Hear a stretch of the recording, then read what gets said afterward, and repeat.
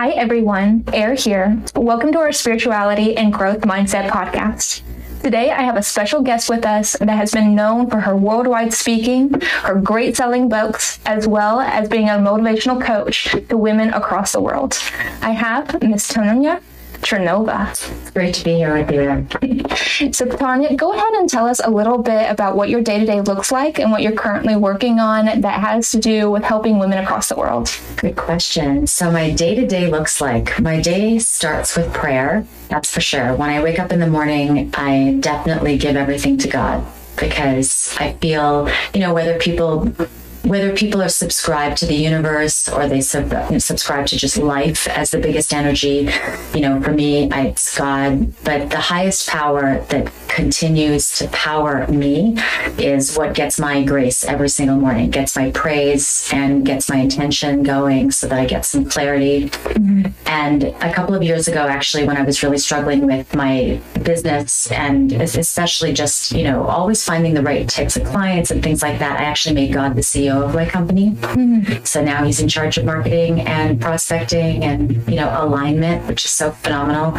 And it's just been the best decision of my entire life, so God said, take the CEO of my business and my life. And so I start with prayer. Wow, that's such a nice way to start. And I know that that's probably what you started with, but you also this morning got to start a little bit with moving your body. Oh, I loved our HIIT class this morning, or our fit class this morning in the sweat lodge. I think sweating is so underrated. You know what? We try to prevent sweating and complain when it happens, but I think it's one of the best things. And I was reading on the door, it had, I don't know if I remember everything it had on there, but it was like, basically sweat, heal, detox, grow. It was amazing. Yeah. I loved it. I can honestly say I've never had a guest on the podcast that I got to see work out before we actually sat down. Exactly. And I'm like, she has something there. Like she's pushing through it because those mountain climbers are no joke. No, especially with the bands around here. I like what she says though. I love that people are now, cross-populating intention. So it's like how you are in one way of your life is how you are in every way of your life. And I think that really helps because we tend to fool ourselves that, oh, well, when I'm at work, I'm this way, but when I'm at home, I'm this way, or I'm at the gym, I'm this way. It's like, nah, you take yourself everywhere you go. So you may as well already build the resilience muscles and the push forward muscles and the, whatever application you've got, like you bring yourself everywhere to every game. So you have to play your best game. And that's already hitting home on the best topic I wanted to bring you on the podcast for, is you have a way of taking habits, whether they are good habits or bad habits, and identifying them in your life, and then choosing or deciding what you're going to perceive them as and bringing that out to become your best self. And if I captured that probably in your book. And then also I've had a privilege of talking to you for, a couple of hours now. And you just have a way of just understanding that self-awareness. And you even brought up a concept, and I'm going to let you share it with everybody because I don't think I could do it as well as you did. The runway year. Oh, right. Tell me a little bit more about that. The runway year. Well, we're both Gemini, which is so much fun. And we're both on what I call the runway year. So a runway year is the last year before your new decade. So 19, 29, 39, 49.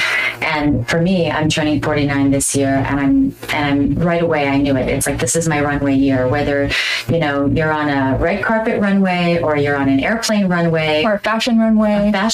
Exactly. Like the runway is the best place to be because you know that you're moving towards something that's the most incredible aspect of your life. So for me, I wanted to soar into my 50s, and just like I wanted to soar into my 40s and I wanted to soar into my 30s, I feel like we need to build the momentum towards the next decade so we bring our best selves. And along the runway year, just like a hot air balloon that's taking off, just like a plane that's taking off, like a hot air balloon is even better because if you're in the runway year, my goal is to think about, okay, what am I letting go of that I'm not bringing in, that I can levitate, that I can lighten up so that I can reach higher? Where can I level up in my life?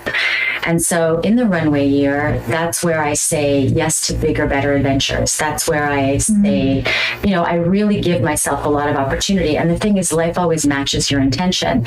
And so if my intention is to have this runway year already, like new opportunities, and really, I just booked a trip to Marrakesh at the end of June, which is right after the birthday.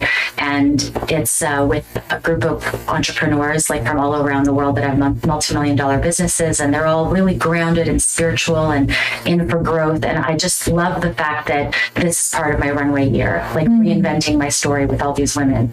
Now I'm going to totally derail us, but I'm going to bring us back, I promise. So you just mentioned that you're going to go on this vacation with other women entrepreneurs that have been successful in all of their industries. You're a bit of a superstar. And I've had that basically via social media, stalking you a little bit and then Googling you a little bit. So what is it that you've been able to accomplish throughout your life in a business scale? Because I know you had a skincare company, you have the books. Like, what got you to the level where people want to listen to you speak, and they do, like 500, 1,000, even, one, I'm a party of one, but I just want to listen to you all day because you do have that aspect. Like, how did you grow your mindset, or even your spirituality to that point? Such a good question.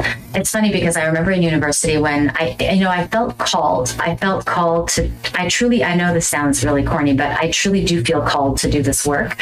And I do feel like we're all of us in one way or another the voice of God, because ultimately people are constantly looking for guidance, asking for help, looking for ways to move forward in their life. And ultimately God speaks to us through people. And so I'm intending to be one of those voices so that I can be a source of guidance and, inspiration and encouragement for others as they go through their journey, because, how the journey is just so chock full of so many different experiences.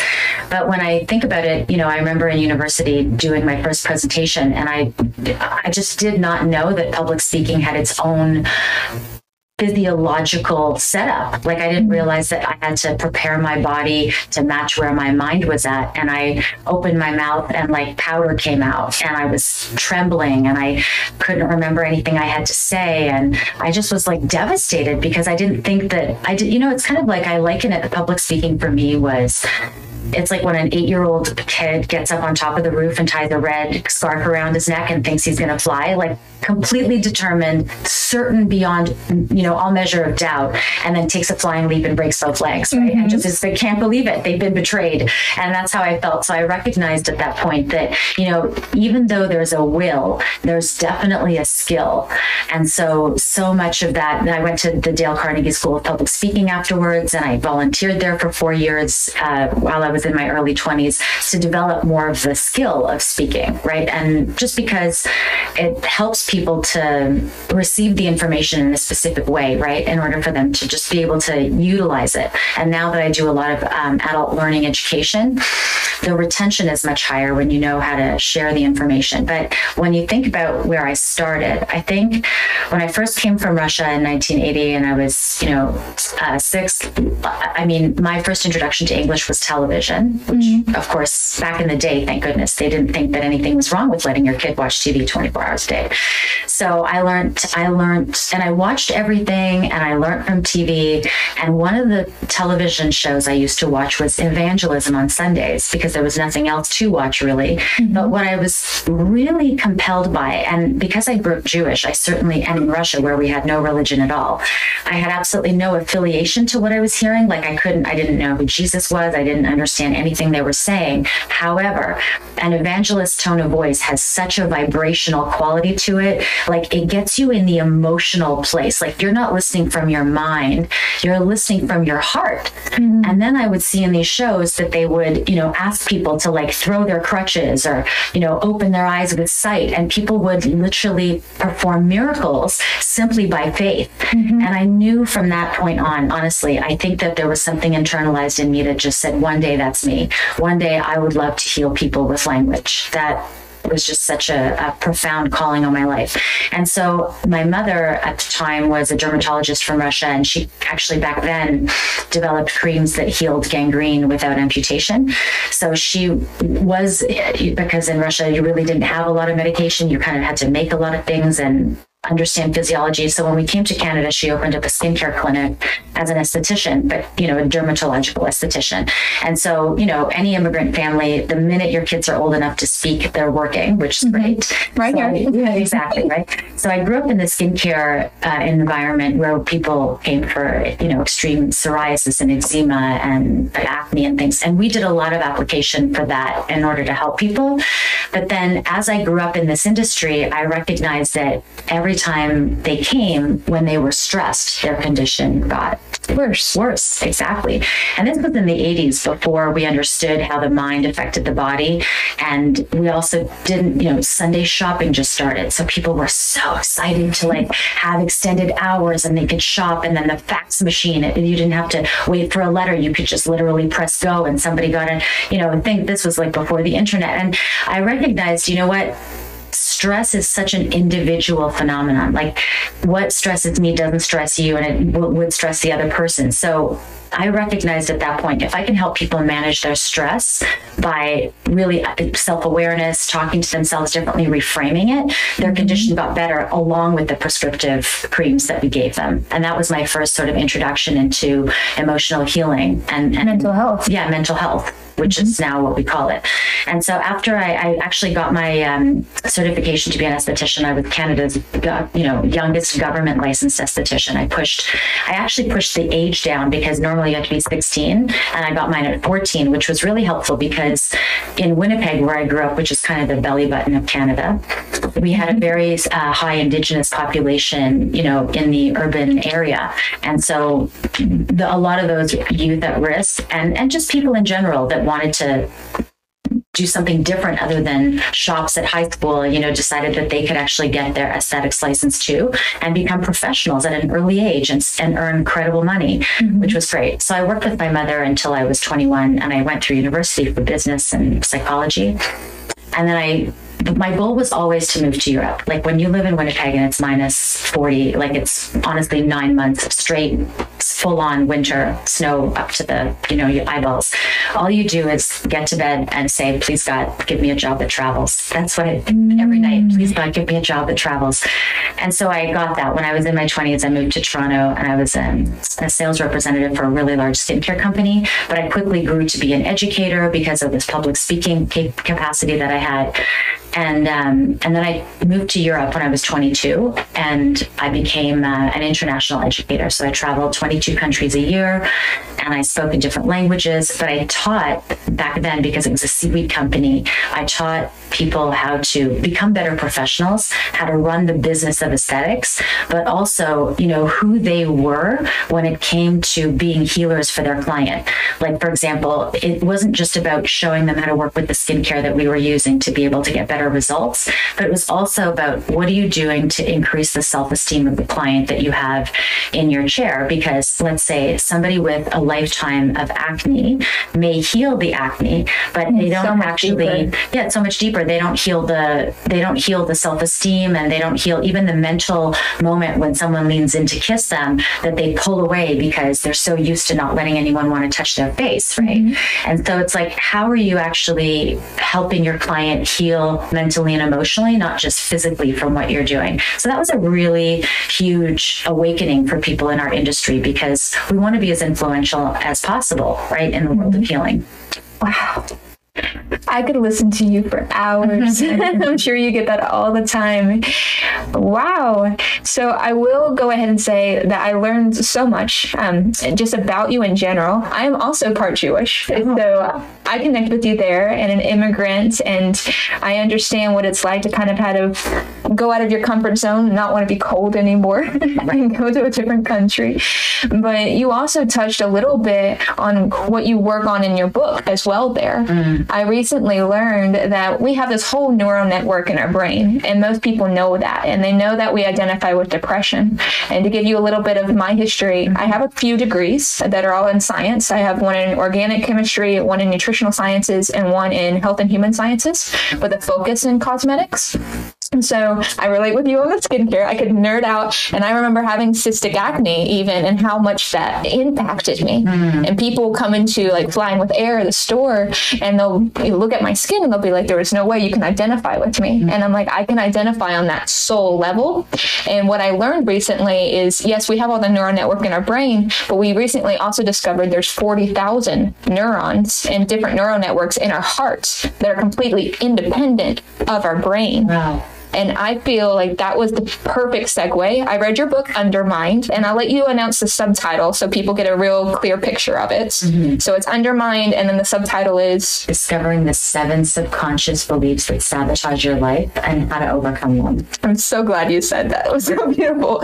So with that, I know that when you were talking about the undermined, I took that as the subconscious, right? And then you said the mastermind is the conscious. Right. Now, when I learned my other fact about the heart, I kind of related that super quickly in those categories. And you break it down in the book in different types of charts, which are really good for people that don't like to read. Right. I do. So I'm like one of the lucky exceptions here. And I read your book, I think, in like 2 days because I knew you were coming on. I was like, I got to be prepared. And I really quickly identified those neural networks of the heart with the undermined. So I'm going to get your input on that, because you kind of looked at me like that was maybe new news to you, or maybe you just didn't expect it coming from me. Like, oh no, that's good. Let's talk about it. So explain to me, if you were introducing, the mastermind versus the undermind, what does that look like for somebody? So essentially the mastermind or the wonder mind or the, it's basically the conscious mind. And so the conscious mind is something that starts developing, well after birth. So in and around age 7 or so, we start becoming, although I feel like kids are so much more conscious today. So I don't know about this.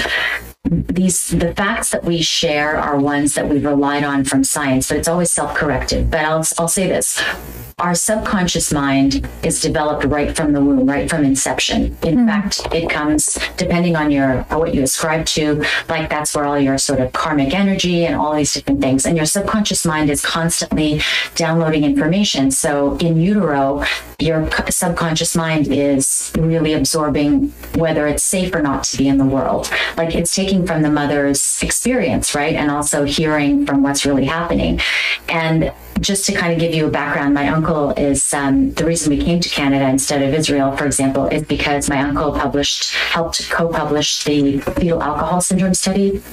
So we know that if you're drinking alcohol, it becomes part of your baby's chemistry. Well, fear also becomes part of your baby's chemistry. And so your subconscious mind develops in utero and continuously throughout your life, but that's what holds all of your programs and and does all of your autonomic functions, like beats your heart and things like that. But the mastermind or the wonder mind is the conscious mind. It's the part of you that's the present day adult or, human mind that looks at everything rationally, and it also takes in everything from the world. So when you look out, it filters the information, and then the subconscious mind moves things into action. So the conscious mind will, for example, set a goal. Like as an adult, your conscious mind will set the goal, I want to eat better, right? I want to eat healthier. I want my genes to fit better. But your subconscious mind has a mind of its own. So if it's programmed for self-soothing with food, then you might be going well, and then all of a sudden get a bad phone call and then reach for a donut. Or that breakup, or that job loss, whatever it might be. Anything that triggers fear. Ultimately, anything that triggers fear, your subconscious mind has a programmed self-defense mechanism in it called your survival code, right? And so however you choose to survive through situations and cope through situations, your subconscious mind just turns that on, and it overrides your conscious mind if you're not in a state of self-awareness and careful. And so you can use your conscious mind to set intentions. You can use your conscious mind to stay mindful and present and vigilant. And you can also use your conscious mind to program your subconscious mind with new beliefs and new behaviors and new habits.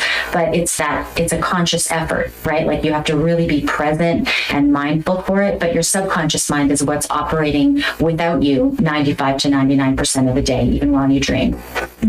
I do feel like you stressed it was important. I know you also co-authored this book, so I feel like it's important to mention her too. What is the co-author's name? My co-author's name and business partner in Courageous Living is Joanna Andros. Okay, I'm going to talk to Joanna it in one day too. I promise. I will. Because you know, she's the founder of the progressive neural resolution therapy, the PNRT that we talk about in the book. And she's an incredible healing therapist. Like she and I have a great relationship because she definitely is the person who heals the past, and I help people move forward into the future. Nice. Great partnership. So I definitely think in the book, the two of you all, it probably came up in this way as well, as far as the duality of you guys working together, is the wonder mind versus the undermind. One of them is not more important than the other. And in spirituality, I would say the wonder mind is like the masculine energy versus the undermind is the feminine energy. Do you agree with that? Like, you need both, right? Like, you can't just have one operating all the time. The conscious mind, like to your point, right? Masculine energy, when we think about what is masculine energy, even as it exists in women, masculine energy tends to be more action oriented. Feminine energy tends to be more nurturing oriented. Right. And so, the conscious mind is an action oriented mind. But at the same time, your subconscious mind could have a program in it that I can't stop no matter what. Some people, for example, who go on vacation and just can't seem to stop doing and working, and they can't settle into their relaxation. It comes down to a core belief in the subconscious mind of, I can't stop, for example. So, I mean, I understand the masculine and feminine kind of, flow to it, but I think it's more relevant to talk about the core beliefs that we have as individuals that run us, because our beliefs drive our behavior. Our beliefs drive our behavior. And that's why in the second chapter, we talk about your results reveal what's undermined. So a lot of people might say, oh no, I don't have any problems with relaxing, or I don't have any problems with shutting down. Meanwhile, you look at their life and they haven't taken a vacation in years, or they never give themselves downtime, or at the moment they have some downtime, they take a phone call from an anxious friend, or, something like that. So it's kind of like we can't escape results. Results truly, it's like taking your temperature, like taking a blood test. Your life results show you what beliefs are operating in your life at any given point. Do you feel like that correlates to being triggered as well from like a traumatic experience? 100%, because the trauma makes us. So in the 7 stages in the blueprint of self-sabotage, and this is where Joanna and I really put something new that was forward. Because up until now, self-sabotage has been seen as an act, like self-doubt or procrastination. It's kind of like one thing. Oh, I'm sabotaging myself. I'm like getting in my own way. But self-sabotage actually has, 7 stages of it. Like so while you develop a sabotaging pattern, right, in your life. And it all comes from a traumatic incident. And it could be a defining moment, whether it's the best moment of your life, like you won the race despite the fact that you thought you would never. And now you have this new core belief that says, I can do it despite my doubts. Validate myself. Yeah, exactly, right? And so if you have a trauma, however, like let's say we'll take something light and say it's a divorce, and your parents divorced. So it's like you believe maybe I can't trust love. Invalidated. Right? Yeah, invalidated. Yeah. So I can't trust love. And let's say it's divorce and you can't trust love, or love is impermanent, or don't love anyone too much because they could hurt you. That could be a lesson you learn in that moment. Then later on as an adult, you could be dating and everything's going really well, but then all of a sudden that new partner says, I'm really starting to get to like you. And then you think, oh no, love is permanent. Don't get too deep, otherwise you'll get hurt. And you start sabotaging the situation. But it's from a younger belief system, not one that is updated conscious, because consciously you want the relationship, but subconsciously you still have an old program that continues to literally sabotage your life. I know that, and I'll share this with everybody else here in a moment. When I was reading through the blueprint of self-sabotage, and I've done a lot of healing work from my past trauma, but also from just other traumas throughout my life, right? Like I have my major one that, I had to do some heavy lifting, right? Those heavy weights, kind of like this morning, but also those light weights are important too. And those little traumas of like being rejected, or, not getting the job that you wanted, or, connecting with a girlfriend and, her fading you out after a while, because it might not have anything to do with you, but those are like little light traumas, right? And so if you don't mind, I'm assuming you have them memorized, but I'm still going to go through them a little bit. And because I know everybody else here doesn't, and I'll read them off too, so you don't have to worry. And so I know that you already said the defining moment, and that's step one. In the book, I think it's on page let's see if I wrote it down. 188 in the book. And I highly suggest everyone go get this book. Like I mentioned, is like I work with counselors, I work with different trauma like experts in different fields and different types of trauma. So I love it when I can still pick something up and uncover something new about me. And that's why I was like, this book is gold. So the second step you said is conscious. So that goes back to like the masculine nature, that decision. So how would that apply in your divorce example? Okay, so let's say then in the divorce, so I'm going to take this right to myself, because when I was 6, when we first got to Canada, my parents, truly unbeknownst to us, because they never fought, they never did anything. And I was so close to my dad too. I remember the morning where I woke up and I came downstairs and all of a sudden my dad was gone, and I felt like a totally different energy in the house. And my mother said, "Oh, your dad's gone. You'll see him on the weekends. It's over." And I was just like, oh my God, you know what I mean? My whole life was shattered. No, of course, compassion was not trending back then. So ultimately, it's like what you don't realize is that your mind is constantly making decisions. And so in the moment, the trauma affected me emotionally. So in my subconscious, like it's a very deep scar, if you will. And then your conscious mind makes a decision. It must be my fault, or I thought love was supposed to last. Love doesn't last. Marriage is a joke. Like whatever decision that your conscious mind in the moment can make, that's where your belief comes from. It actually creates like a core belief in your mind. So in my time I know for myself, it was love is impermanent. They didn't love me enough to stay together. And so I don't matter. Right. And especially since that no one sat down and told my brother and I this was happening, it was like we were the afterthought. It's like, I don't matter. Life doesn't, love doesn't work. And I wasn't important enough for them to stay together. Right.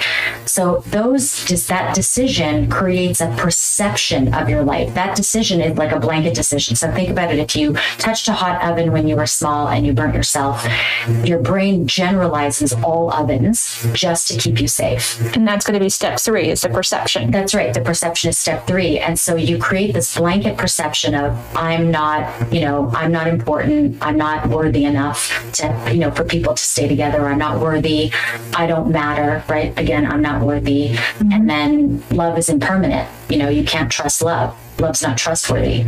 And so your perception of the world is that. And I'll tell you, interesting, because I used to have like intense best friends when I was in school. And then at the end of the school year, I would break up with every one of them. I would come to them and I would say, "I'm sorry, this isn't working. We have to break up." And I would I know I would hurt them so much, but I just physically could not keep a long-term relationship with my best girlfriends because I knew that love wasn't trustworthy. I wanted to hurt them before they could hurt me. Exactly. Right. And I just felt like, and I invalidated them like I felt invalidated. So what we do is we repeat our trauma onto other people. That's why they say hurt people, right? So you walk around with this perception, and the perception creates a neuronal part of you. So when we talk about the fact that there's a part, like you literally develop a part of you, because not all of you believes that love is not permanent or love can't be trusted. In fact, not all of you believes that you don't matter. If I ask somebody, it's like, "Do you matter?" Of course I matter. Yeah, it's like immediate reaction. Yeah, I totally matter. But subconsciously, deep down, there's a part of you that believes you don't matter. And so, you're not worthy, right? And so it's like, and that's why even today we do a lot of like a really interesting, who is the authentic you? Because a part of me wants to grow my business. A part of me wants to escape and move to, Costa Rica, right? A part of me believes in myself, but a part of me doesn't. So which part is the real you? And that's what comes down to is that your perception creates these parts of you. And this part of you is this unworthy part. And what happens is that it talks to you, like this neuronal part of you talks to you either in negative inner chatter. So as you're now applying for a job, for example, or as you're moving towards a new relationship, or as you're doing whatever, or even you walk into a room and there's not enough room to sit for everybody, but instead of you taking a seat, you just wait for everybody else to sit because you think, well, I don't matter. I don't need a chair. And you validate your needs, And then some of those parts, because I know that you're getting an inner chatter and that's like step 5, but I just want to go a little bit deeper. Right. How do some of those parts identify? Because in your current statement, you're like, you go into the room. Is that the doubter, or is that like a multiple, like different parts, or is there a way to easily identify those parts for you? Well, when you hear your inner voice tell you things like, you know what, don't worry, don't sit, let other people do it. Sit on the floor. Yeah, sit on the floor. Like, who are you anyway to want a seat? Or what do you know, you're not going to get this job. There's so many people that are better at you for this. Like, what do you think you're even doing? Like, we all know what negative inner chatter sounds like. So when you hear negative inner chatter, that is the traumatized part of you, 100%. Okay, that is the traumatized part of you that is trying to keep you safe by preventing you from taking risks outside of your comfort zone and preventing you from failing. So these parts are actually self-protective. They're not there to wound you necessarily, even though that's the outcome. But these parts truly try to protect you from falling in love deeper, getting rejected at the job, by simply rejecting you first, by letting you know that you can't, and if it doesn't speak to you in inner chatter, it speaks to you in physical symptoms. So we're still on level 5, right? So it's kind of like traumatic defining moment. From that, you make a decision about yourself, others, and the world. That's the other thing too, Era, is that we don't just make a decision about ourselves. We make a decision that I am unworthy, people are cruel, life is unfair, example. Or, I am I'm not lovable, people are untrustworthy, and life is unsafe. So we make 3 decisions right in that moment. And that's what creates that number 3 perception. And that perception models out a part, because through that perception, you're constantly developing this self-protective mechanism to keep you safe. And so that negative inner chatter discourages you from really living your best life because it doesn't want you to take any risks. Or it discourages you through physical symptoms. So you might get a headache, or you might get a stomach ache, or, every time, if you think I'm not smart, for example, right? As for belief. I think you're smart. Don't worry. No, no, but it's like, but people who have experienced I'm not smart, right? Will start reading a book and then read the same paragraph 13 times, or they'll fall asleep as soon as that book is in their hand. Or they'll fail the test because they didn't believe that. Like, they didn't even show up because they thought they were just going to fail. Exactly. And so those beliefs have physical symptoms. So it could be just my stomach hurts so much I can't get to the test, or my headache, really people get migraines, or, something in life triggers us, and the self-protective mechanism becomes very active and actively tries to sabotage what's happening. And the negative inner chatter is, and it comes down to this, right? It's like anything I feel in my body that doesn't, like, feels depleting energy, like guilt, like shame, like any of that, that's all fear. And that's all coming from trauma. So, anything that in my life that is more, joy, energy, love, that's all God. That's like connecting to the spiritual consciousness that is who we truly are. And so, when you suffer from inner chatter or the negative physical symptoms, it's trying to protect you from moving forward. And that becomes a pattern in your life. So it's like every time I do this, I go back to that, right? So every time I try to, for instance, date another person, like I believed back in the day when I was, because I felt that relationships were not going to work, they weren't workable. And by the way, my parents both got remarried 5 times. So it was never dramatic, but they both had multiple marriages. And it definitely reinforced my belief that marriage certainly wouldn't work. So when I was older, I would only ever meet men that were unmarriable. They were not marriage material. Either they were unfaithful, or they were too busy at work, or they were simply, they had fatal flaws. Emotionally unavailable. All of it, right? And it's like, until I healed the belief that love is actually possible and that marriage can work, and until I changed that belief, I couldn't even see my husband, because and I'm now thankfully in a phenomenal relationship and a wonderful marriage that's working. But back then it was like, all men did this, or all men are that.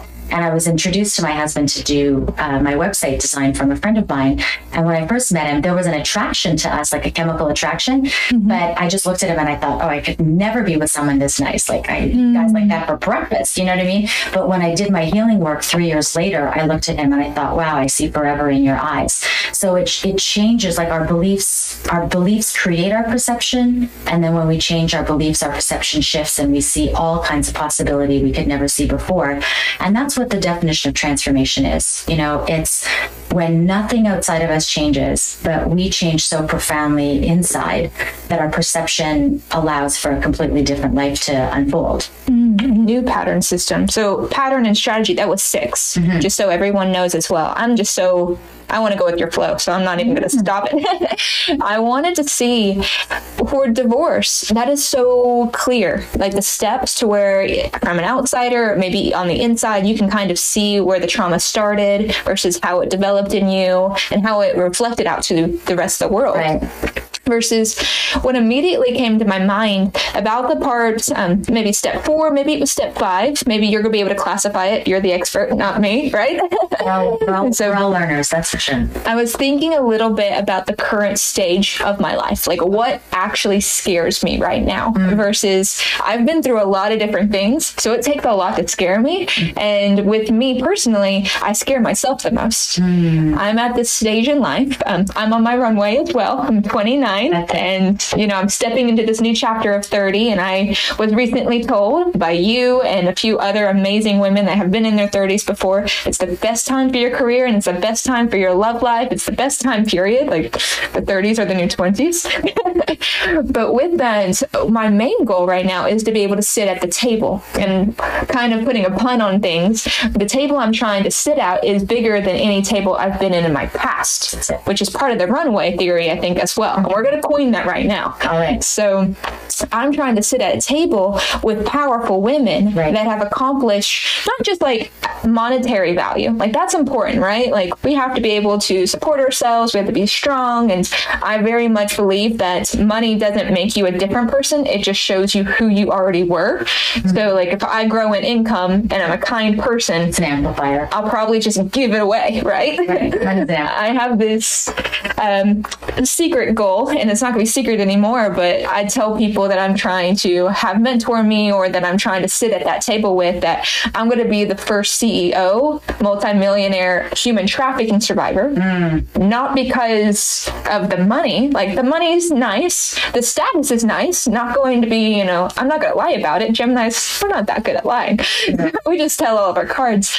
But more importantly, I believe it's a lot like the 4-minute mile, where if somebody breaks it, then like 5 more are going to break it the next day. And that's what I want for human trafficking survivors. So I'm giving you the framework or the build out, my blueprint, because I know you like blueprints, of why my fear is kind of developed. I am at this point, I'm like, okay, this woman literally sitting across from me has spoken on hundreds of stages, right? She has a Fortune 100, company. She has women that fly across the world to just get into her presence, and she's right in front of me. And I've had very much a blessing, and I do believe it's God's work, of the right women being introduced to me lately. And I get nervous, and I get that, doubt, and that inner part in me is just like, who am I to even ask them to like have a seat at their table? Because they've accomplished all these amazing things. What have I accomplished? Right? And what have I even got to say? Right? Shouldn't I just be listening and keeping my mouth shut, let alone trying to contribute to a conversation or telling them, hey, I want to be on stage, right? I want that TED Talk. I want, the ability to show, survivors everywhere that they're worthy, right? But I get in my inner chatter, and I get in my inner like negative mindset, and my physical, for me, it's the right shoulder, because I was actually hit with a crowbar across my right shoulder. So I hold it there, right? And that comes up in my yoga practice as well, separately. But anytime I get nervous or physically stretch it out. But I go and I'm trying to relate it the whole way around, because I'm pushing past that fear. Obviously, you're sitting at the table, and I'm so grateful that you're sitting at the table with me. But I cannot identify, going into my undermind or into my wonder mind, where exactly that type of trauma would have identified. Is there a popular route that you kind of guide people through if they're trying to figure that out, whether it's in the book or, people that you coach one-to-one? So what I'm hearing is that you want the seat at the table and you feel a bit of imposter syndrome where you're like, who do I think I am? And what do I have to contribute? See how that voice just tries to undermine you all the way along? Mm-hmm. And, you have to ask yourself, where do I get the desire and the vision to do what I'm doing? I'm so purpose driven. Where does that come from? And it comes from something so much bigger than you. That's your calling, right? And it's like if you've been given that vision from the almighty universe, right? From the complete source, because each one of us has a purpose here to grow. And we never get trauma for no reason. The reason that you've lived this journey is so that you can be the voice for others. And now you're choosing to live that calling. You're choosing to answer the call. So this is what I would say is that if you're sitting at a table with women who in your mind have achieved more than you, we first of all look at time very linear. Like, I'm this age, you're that age, you're further along. I have this money, you have that money, you're further along. Like we measure it by that, but it's actually a false timeline because that's a human invented timeline. Where we live is on a spiritual timeline. So from a spiritual perspective, we're all souls here. Like we're basically spiritual beings living, a human immortal experience rather than human beings trying to become spiritual. Mm-hmm. And so if you move into the spiritual space, of course there's, neuronal healing that you can do and use PNRT and all kinds of therapy. But if you're asking me, like, how do I upgrade my thinking of myself and my vision so that I can confidently sit at the table and feel worthy? Well, number one, recognize we're all God's children. We're all meant to be here. And ultimately, if the vision that you've gotten, that's a gift. And you need to answer to that calling, because anything that's not answering the call is ultimately working against your true nature, and life will try to, realign you. That's one. Number two is to just breathe and recognize that every one of these women, and to surrender to being a learner. Like I'm always a learner. I never walk into any room an expert. Oh my gosh, never, ever, never, because it's too much pressure. That's where imposter syndrome comes from. You think you have to come into the room with some sort of baggage or some sort of offer. What I recognize is that our ability to listen to other people and find value in what they say and feed it back to them by say, I really liked what you said about this, gives them an insight into themselves, helps to develop the message together, all that stuff. And so coming into a room as a listener and a learner, that's, our most important job when we're sitting at a new table. Number two is recognizing I'm growing into this person. I'm constantly growing into the bigger, better version of myself. So I am an emerging leader. I am an emerging leader. Despite the fact that I'm a leader now, I'm always an emerging leader because I'm always growing. And that's the great part of growth mindset is that it's ad infinitum. I never know when it's going to stop. So it's like, am I ready? I'm kind of never ready. Mm-hmm. So, because I'm always growing into the next version of myself. So when you're at the table, feel comfortable being a beginner because we're all beginners. When you're at the table, feel comfortable listening because that's when we really connect to other people. It's not when we're talking, it's when we're listening. That's when connection happens. And then at the same time, just knowing that I'm an emerging leader. So I'm here to bring my divine gifts, because just the quality of your story and your willingness to share it is what liberates other people from their trauma. It's not the answers that you need to have. It's the story that you share that gives them grace, that gives them validation, that gives them visibility. Amazing. You're equipped. Thank you. I want to drive this point home because I feel like this is where I could get hung up, and I feel like this is where other women and men get hung up as well. So the seventh blueprint, that's the self-sabotage, is the results. Mm-hmm. And you shared a very positive result, right? That transformative of you're just going to go do it, right? And do it scared. You can be identifying with some of those, I would say, parts or inner chatter still and be in that and be fearless, right? Not that you're not scared, but you're just going to go do it anyway. Which courageous. We call it company courageous living because courage is just simply necessary. I want to ask, do you actually have to identify like the defining moment or the trauma or even the conscious decision in order to still be successful in interrupting or disrupting that self-sabotage? You do. So I'm going to ask again, and I know that you like walked me through like what I can do moving forward, but if somebody is at that point where like, why is it that I see this powerful woman, this successful woman in front of me? How can I personally go inside? Because it's all about that subconscious or that undermined, and go back into my past and figure that out. Is that something that I would have to do with a professional, or is that something I can do through self-work some way? Excellent question. Okay, so first of all, in the book, we have a chapter on understanding and uncovering your defining moments. So we give people a worksheet to say, here's what happened. These are the 3 decisions I made. It's like, so basically, it's like, let me just make it more personal, right? What is the earliest time that you can, so when you are sitting at a table with other women, for example, is it that I'm not enough? Is it that I'm not worthy? Is it like, where do you think, like, what's the inner chatter telling you? Inner chatter, let me go into my mind real quick. It can be a hazy place. So I'm sitting at this table, and actually the president of the National Bank here in Florida, it just went right there. It's weird how the mind works, right? Right. She is someone I've known for about 6 years now. I met her literally the day I moved to Miami because I went to a women's conference, and I was actually introduced to go to the conference by another woman that was mentoring me at the time. Her name is Ginger Franklin. I actually look up to her, and she's one of my mentors now.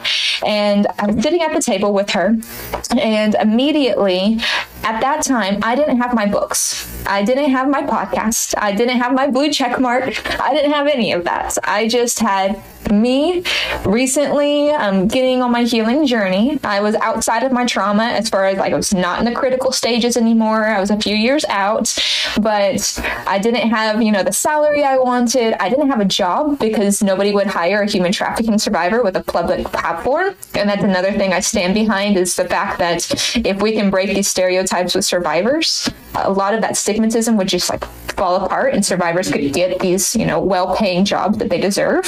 So I'm over here and I'm sitting at the table. She's also a motivational speaker, and she goes and she just works amazing things throughout a godly journey. She's another godly woman as well. And I'm thinking, here is, Miss Franklin, or now I call her Ginger, which is, funny how things change, right?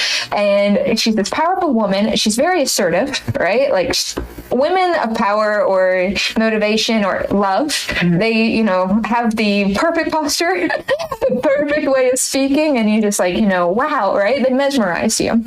And my inner chatter was telling me, there's no way that this woman's going to take me seriously.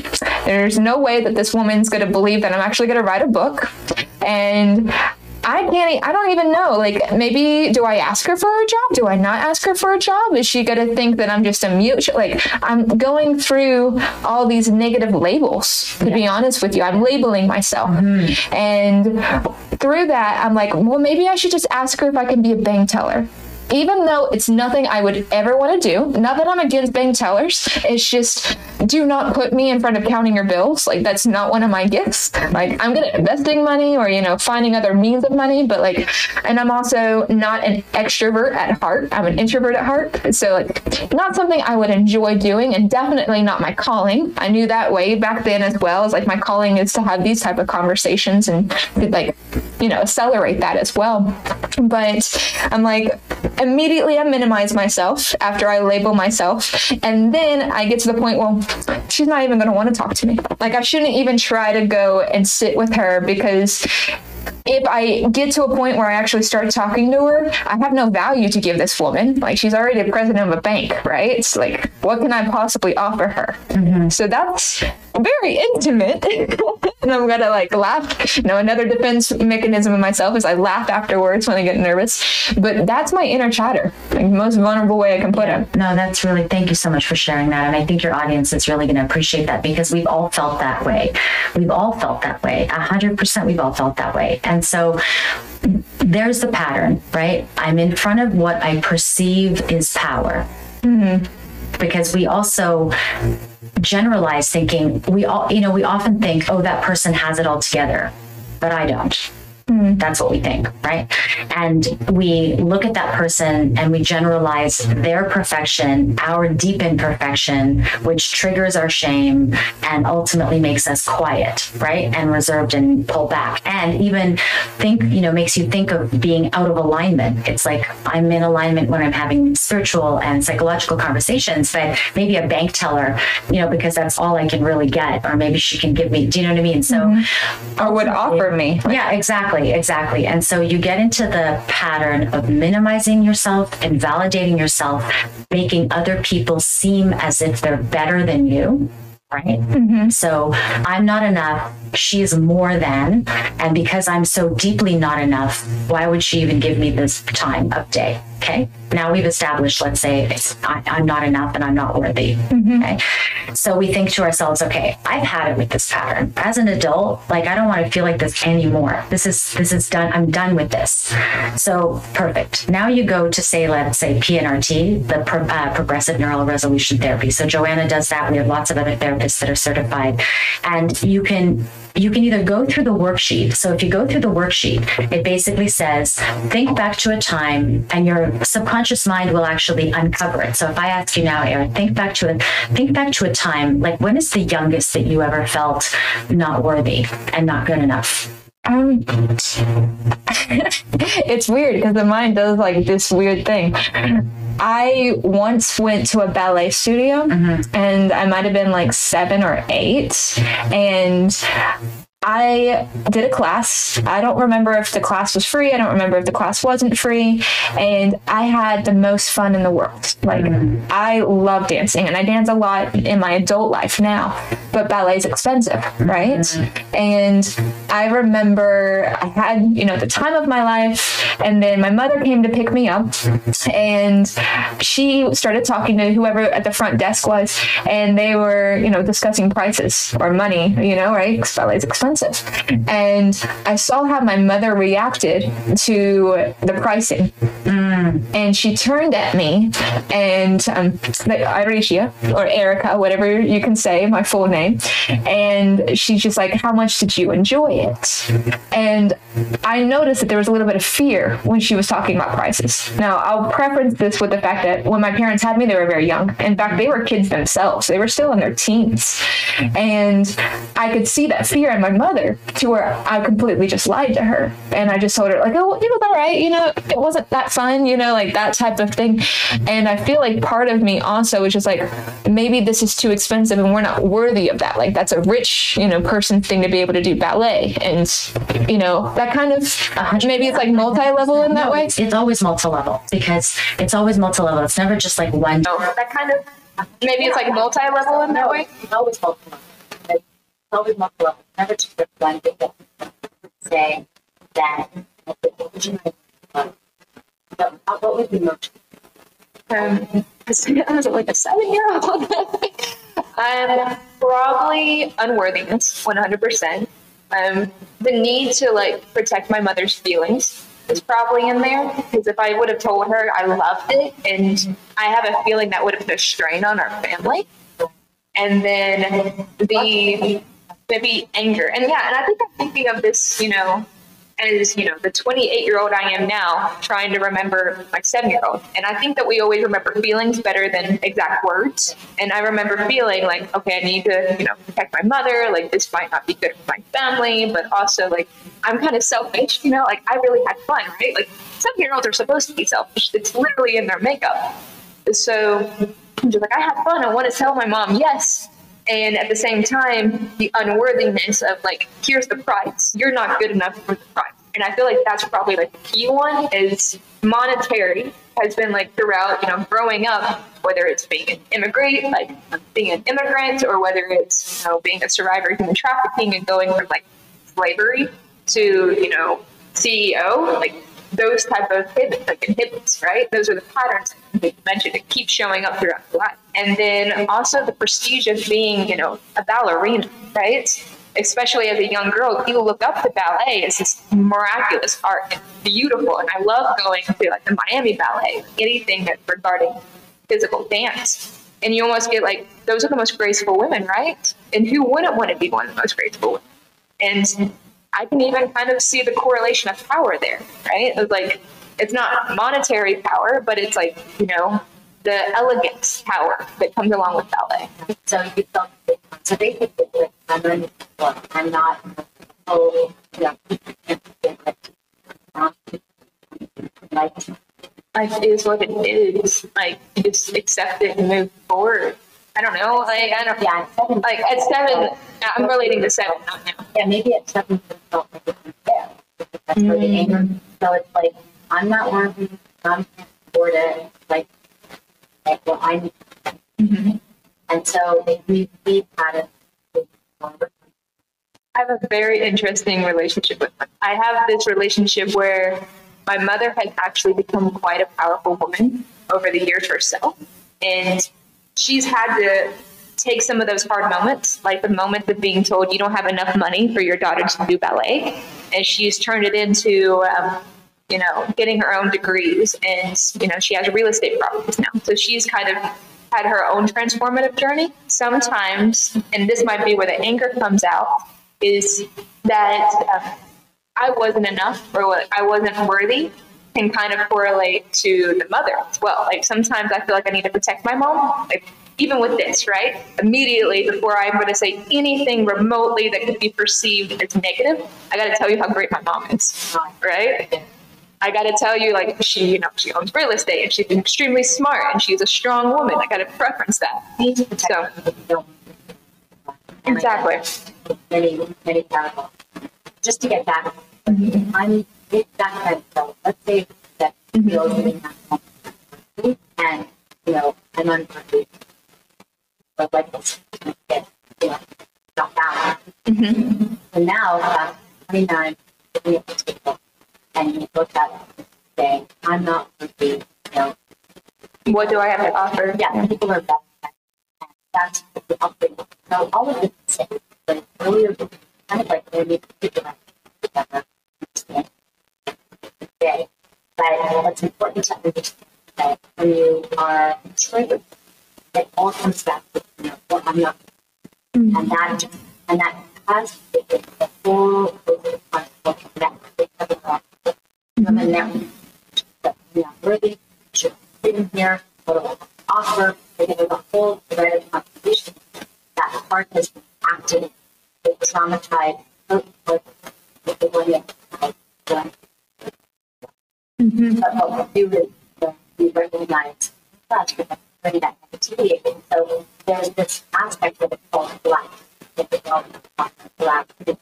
My belief is that I'm conscious mindset, but I am the conscious feeling improve about everything. So it's going to be black. You actually think, oh, I'm not and true. Like nothing you can say that you yeah, or you immediately dismiss a compliment. Right, exactly. So, oracle are what right? If you want to look at results, like achieving it all comes back. You are, you are. We have to stay that like. Do you know what I mean? Like, I think there's tons of ways that it just, I love it. Like, you know, really listen to what fixed the weak side. That's a good one. Like, people of power, you know, or women who reach this point, you know, they must, or like wealthy people or powerful women are to support. Like, these types of things need to be challenged because right? And I asked, so actually Byron tweeted this. Not just part great, but there's something like I'm not with you. Is it true? No, like I feel like I deserve a piece of the table or a seat. I don't need the physical table, just a seat. Right. And so is it absolutely true? Is it true? And some people might say, well, it is not true. But like, what is it absolutely true? You know, think pushing like that, how do you feel when you think about it? Angry. Yeah. Same thing. So all of the things that, I was a bit sure about parents and dad, right? So ultimately, we're working together. Anything that I do, this is all the time. And then find where you go back walk, dance, and look at the little girl that you want to use. You find heaven and my life. Like, and just explain, we decided to be at home and whatever they're called, we essentially withdraw, in a new job, with their job, and stop forward, whereas they probably all know what they do, they dance, the active of dance, it's set free, made with the fighting, anything do that.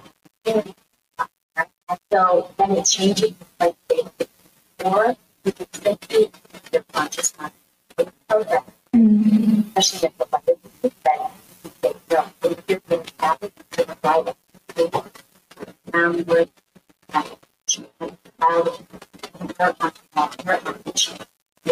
you need to have the ready to make you understand that it's not the fact not even a 9 million bills. That's not necessarily what I believe, right? You give yourself right? And then use that to desire it, to see it. Because you have to explore right? Things that are not what this might serve about. And maybe if you have to, I am worthy. Or I'm going to be worthy. Because, you even brought it up. Factually, you might not be ready for that table. Not that you're not worthy, but maybe you're not ready for that table. No. Always ready. Okay, you reprogram me right now. If I'm focusing at that table, I'm telling you, sit and listen and just hear what they're saying. Use your perspective. That gives you this. Okay. It's almost like fruit, right? You have a fruit that light shines through it in practice.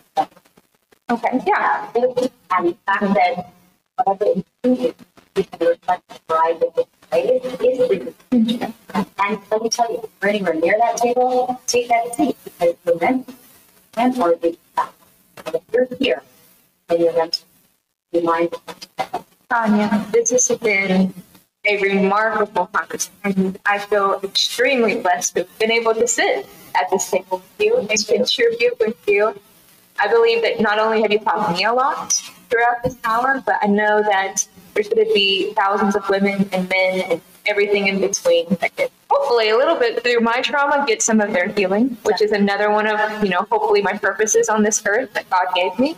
So tell us, before we sign off here, how do they connect with you, or where do they go to find you, and what's your next project? I want to tell you all the stuff. I'd like to start with knowledge. Right? There is no, all that is done. And all those, Could teach me to the end guy. I love it. Right? But allow yourself to drop the fear, notice what you can do every day. And so hopefully your purpose then first of all reality. And so this is like this weekend I do want to try to become whole your proof that has it. Right? So just always acknowledge this problem, how hard my way to whole and we always work and with a circle and then as a whole you learn to do more ways. Eventually all the bumps move away and that's what the dark.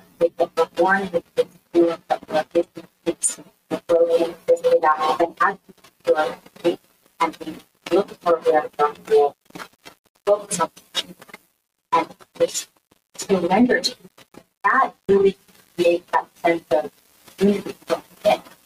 not in, and I just really want to having the podcast so much.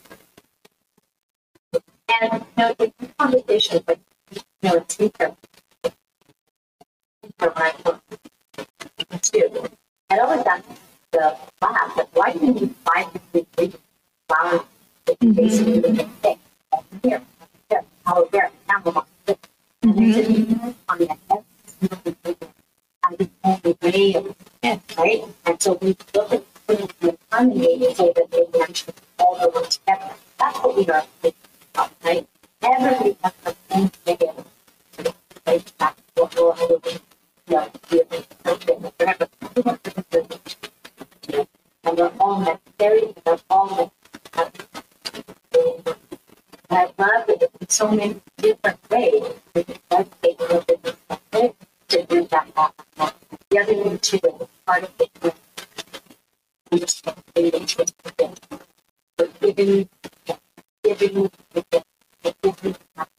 really part of that.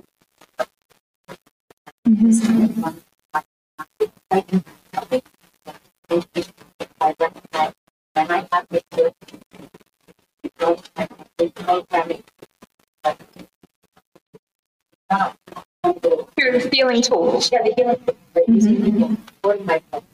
My own. Now I don't have I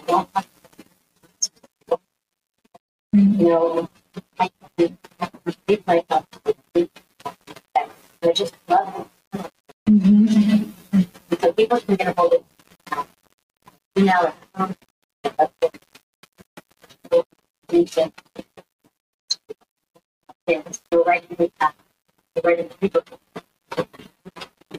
That's amazing. Yeah. 10 years.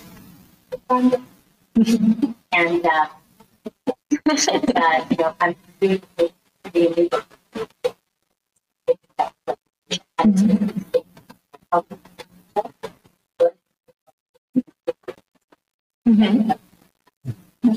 I love that. So definitely, can you repeat that title one more time? And do you have a release date for it yet? Working title? Okay. No worries. Definitely until that one is released. And I'm going to read that one probably in 2 days as well. Go ahead and check out Undermine since it is its 10-year anniversary. And then if you want to reach out to Tanya, again, she has her website and her LinkedIn. Other than that, guys, thank you guys so much for being part of my healing journey today. And thank you, Tanya, for being part of my healing journey today. For everyone out there, if you saw any value in this podcast or if you had any other questions, go ahead and link them to our show notes or reach out to us. And until next time, thank you for healing with us. Yeah, guys.